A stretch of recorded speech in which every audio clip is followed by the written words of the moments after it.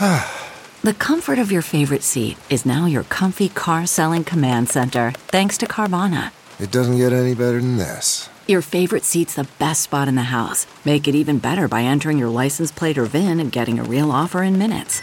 There really is no place like home. And speaking of home, Carvana will pick up your car from yours after you finalize your offer. Visit Carvana.com or download the app and sell your car from your comfy place.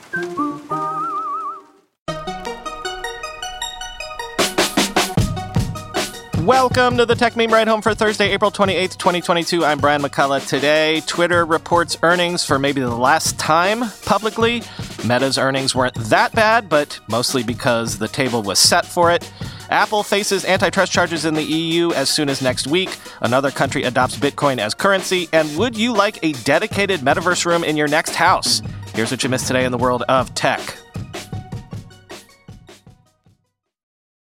Will this be Twitter's last earnings call ever? Maybe we'll have another one or maybe two, depending on the deal time frame. But I would imagine we'll never have one with any meaning again.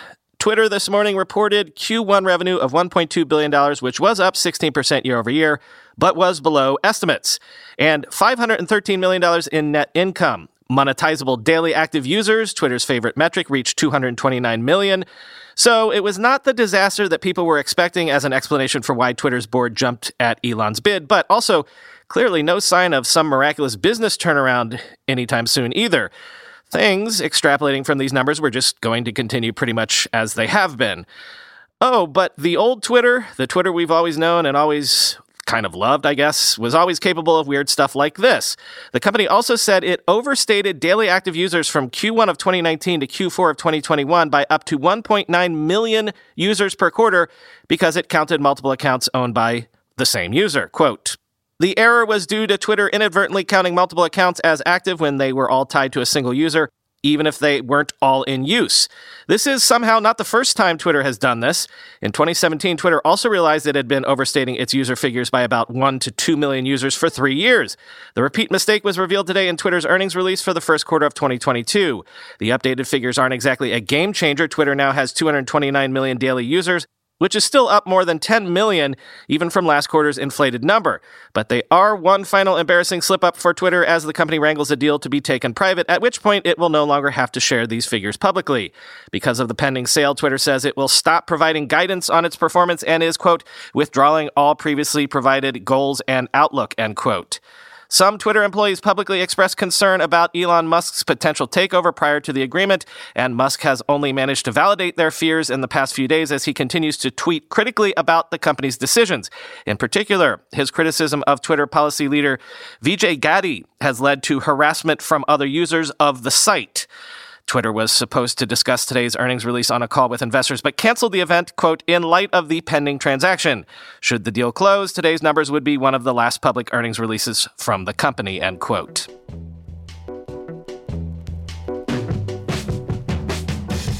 Meta's shares are up 15% this morning after their earnings saw Q1 revenue of $27.9 billion, up 7% year over year. Net income of $7.5 billion, which was down 21% year over year. Its family of apps daily active user number came in at 2.87 billion, up 6% year over year. Even Facebook's daily active users grew 1.6% quarter over quarter to 1.96 billion in Q1. Versus a 1.94 billion estimate, which was a return to growth after Facebook's first ever Q over Q user decline in Q4 2021. So, call it a comeback? Maybe don't call it a comeback, quoting the information. Score one for Meta Platforms, the company formerly known as Facebook, for accurately predicting how bad its first quarter performance was going to be. The social media giant this afternoon reported what, by any standards, were dismal results, with revenue up just 7%. What's more, Meta projected growth would be even weaker in the second quarter. For a company that increased revenue 20% in the fourth quarter, this is quite a come down. Admittedly, things could have been worse. When Meta first flagged the growth slowdown in early February, which it blamed variously on Apple, the economy, and by implication TikTok, it projected that revenue could rise as little as 3%. Also, Meta's profit per share didn't decline as much as analysts expected, which may explain Meta's shares rising 19% in after-hours trading. Then again, traders may just be sick of selling tech stocks. Pinterest shares rose 10% in after-hours trading, even though its first quarter report revealed that North American users continued to flee that company's social media site as though it's a COVID-19 superspreader event. And to be clear, there was nothing in the overall tone of Meta executives' commentary that should have changed anyone's outlook about the company. They didn't mince words about the bleak state of the ad market, unlike, say, Alphabet. The Ukraine war hurt advertising demand both in Europe and elsewhere, CFO Dave Wenner said. That's in line with Snap's commentary last week. And while Meta trimmed its plans for a big ramp-up in investment this year thanks to the revenue pressures it faces, CEO Mark Zuckerberg made it clear he is still managing the company with a focus on the far-off future, as in 2030. That's admirable. We need companies making long-term investments, but there's no doubt about it. Meta is a bet on a vision that could take years to materialize if it ever does, end quote.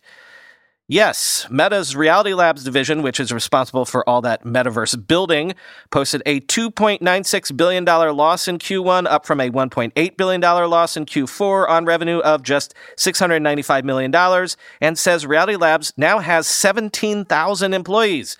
One other little factoid from the earnings call, Meta says Reels take up about 20% or more of the time that people spend on Instagram, and said that video overall makes up 50% of the time that users spend on Facebook.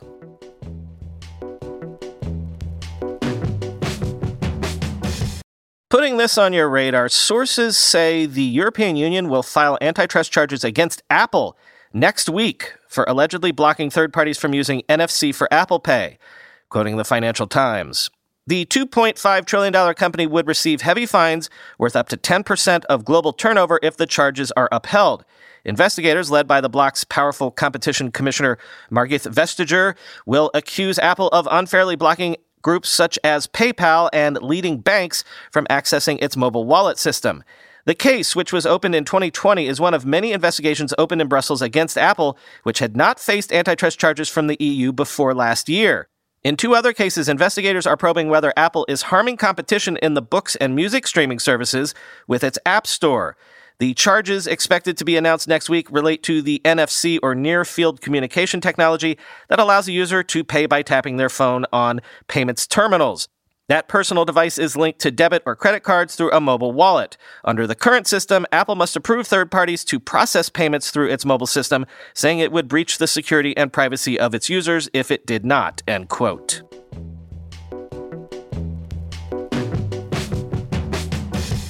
Google now accepts requests to remove search results that include a user's contact info, like physical addresses, phone numbers, and emails, and login credentials. Quoting The Verge, according to a blog post, Google's giving people the new options because, quote, the internet is always evolving, and its search engine giving out your phone number or home address can be both jarring and dangerous. Here's a list of what kinds of info Google may remove. Confidential government identification numbers like U.S. Social Security numbers, Argentine single tax identification numbers, bank account numbers, etc., credit card numbers, images of handwritten signatures, images of ID docs, highly personal, restricted, and official records like medical records, personal contact info, including physical addresses, phone numbers, and email addresses, confidential login credentials, and according to a support page, Google will also remove things like non-consensual, explicit, or intimate personal images, pornographic deepfakes, or photoshops featuring your likeness, or links to sites with, quote, exploitative removal practices, end quote. Making a request involves giving Google a list of URLs that link to the personal information as well as the search pages that surface those links.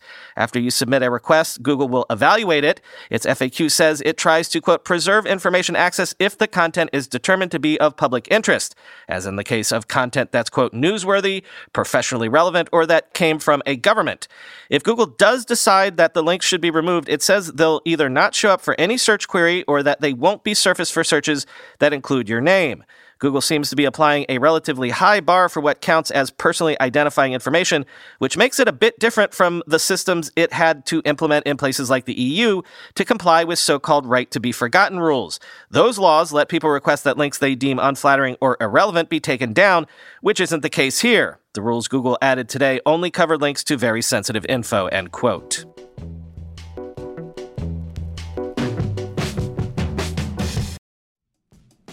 When you go through airport security, there's one line where the TSA agent checks your ID and another line where a machine scans your bag. The same thing happens in enterprise security, but instead of passengers and luggage, it's end users and their devices.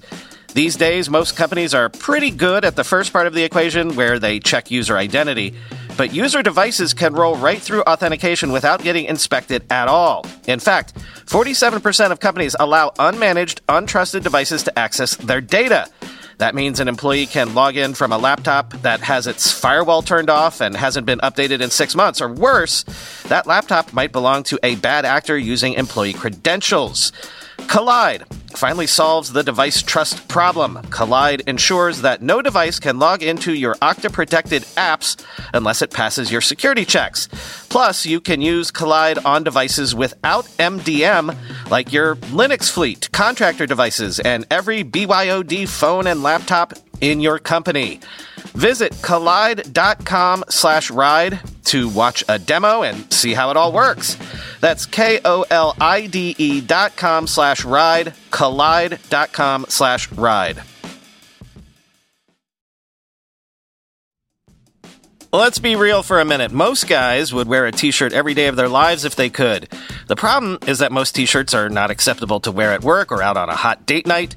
But today's sponsor, Cuts, has finally changed that. Cuts t-shirts are such high-quality, wrinkle-free, and so buttery soft that you can look like you're dressing up even when you're dressing down. Yeah, you heard that. Wrinkle-free. You never have to substitute comfort for fashion ever again. If you see me in a t-shirt, it's likely one from Cuts. I'm also a huge fan of their AO 5-pocket pants. The right sort of step up from jeans without going all the way into dress pants, like literally my ideal Venn diagram of professional looking but comfortable feeling.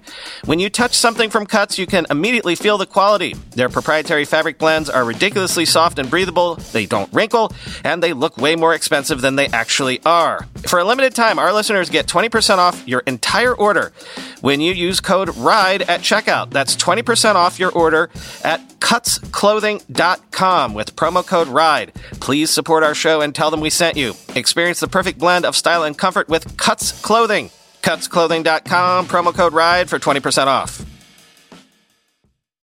Central African Republic lawmakers have voted unanimously to adopt Bitcoin as legal tender, the second country to use Bitcoin as official currency after El Salvador. Because, that's gone swimmingly, right? Quoting the BBC. CAR is one of the world's poorest countries, but is rich in diamonds, gold, and uranium. It has been racked by conflict for decades and is a close Russian ally, with mercenaries from the Wagner Group helping fight rebel forces. Lawmakers voted unanimously to adopt Bitcoin as legal tender, said a statement from the CAR presidency. The move puts CAR, quote, on the map of the world's boldest and most visionary countries, it said. The internet is needed to use any cryptocurrency, but in 2019, just 4% of people in CAR had access to the web, according to the World Data website. The company currently uses the French-backed CFA franc as its currency, along with most other former French colonies in Africa. Some see the adoption of Bitcoin as an attempt to undermine the CFA amid a contest for influence over the resource-rich country between Russia and France. The context, given the systemic corruption and a Russian partner facing international sanctions, does encourage suspicion. French analyst Thierry Villalcon told the AFP news agency. In the capital, Bangui, the response was mixed. Economist Yann Dewaro told BBC Afrique it would make life easier as transactions can be made with smartphones and it was easy to convert Bitcoin to any other currency. Businessmen will no longer have to walk around with suitcases of CFA francs that will have to be converted into dollars or any other currency to make purchases abroad, he said. He also argued that the CFA was not being used, quote, to benefit Africa. There are growing calls in several countries for the currency to be dropped by those who see it as a relic of the colonial era, enabling France to continue to exercise economic control, end quote.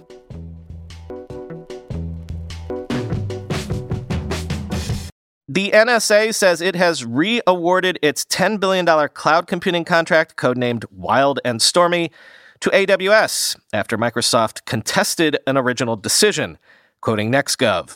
The contract was first awarded to AWS in July 2021 and subsequently protested by tech giant Microsoft, which also competed for the contract. While the Government Accountability Office sided with Microsoft on its protests in October and recommended the NSA reevaluate proposals from both companies, the NSA ultimately selected AWS again. NSA recently awarded a contract to Amazon Web Services that delivers cloud computing services to support the agency's mission, an NSA spokesperson told NextGov. This contract is a continuation of NSA's hybrid compute initiative to modernize and address the robust processing and analytical requirements of the agency, end quote.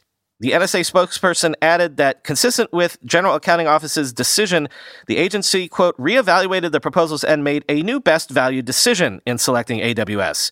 For almost 10 years, the NSA has moved its data, including signals intelligence and other foreign surveillance and intelligence information it ingests from multiple repositories around the globe, into this internally operated data lake against which analysts from the NSA and other IC agencies can run queries and perform analytics.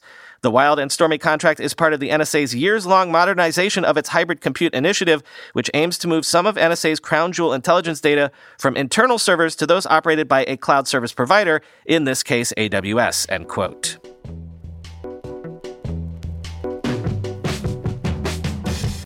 Finally today, how the pandemic has changed home design. TLDR, it's largely a bunch of changes to make it easier to bring technology, and maybe even the metaverse, more front and center into our day-to-day. Quoting Axios, big pre-pandemic trends, open plans with big kitchen islands, aren't going anywhere. My verdict is that people really like open floor plans and they're here to stay, says Nancy K. Keenan, president of Dalen Group Architecture and Planning, who helped conduct the America at Home study of pandemic-era consumer tastes in home design. But overall footprints are getting bigger as builders add on more smaller rooms, which may need to function as offices, playrooms, home gyms, or dens, depending on the family. Bathrooms are getting bigger, in part because we use them more often when we're home all day, and every room of the house is more wired. Builders are adding power outlets and USB ports to accommodate the devices essential to working or attending school from home. Homes are becoming more like office space, said Amit Haller, CEO and co-founder of the home building company Vive. There is the grand opening area with a very large countertop island that allows people to eat together, end quote. From there, residents can carry their laptops to private rooms as needed. The bedroom is going to be literally like your conference room and your private space, Haller says. Dedicated rooms are popping up for video games, golf simulators, Zoom calls, or relaxation, so-called Zen rooms. Metaverse rooms may be on the horizon, with some designers seeing the need for indoor space where people can wander around in virtual reality, per the Wall Street Journal, end quote. By the way, today I learned from this piece that, quote, the powder room was originally born from the flu pandemic of 1918, as were tiled bathrooms, as people replaced draperies and carpets that harbored germs, end quote.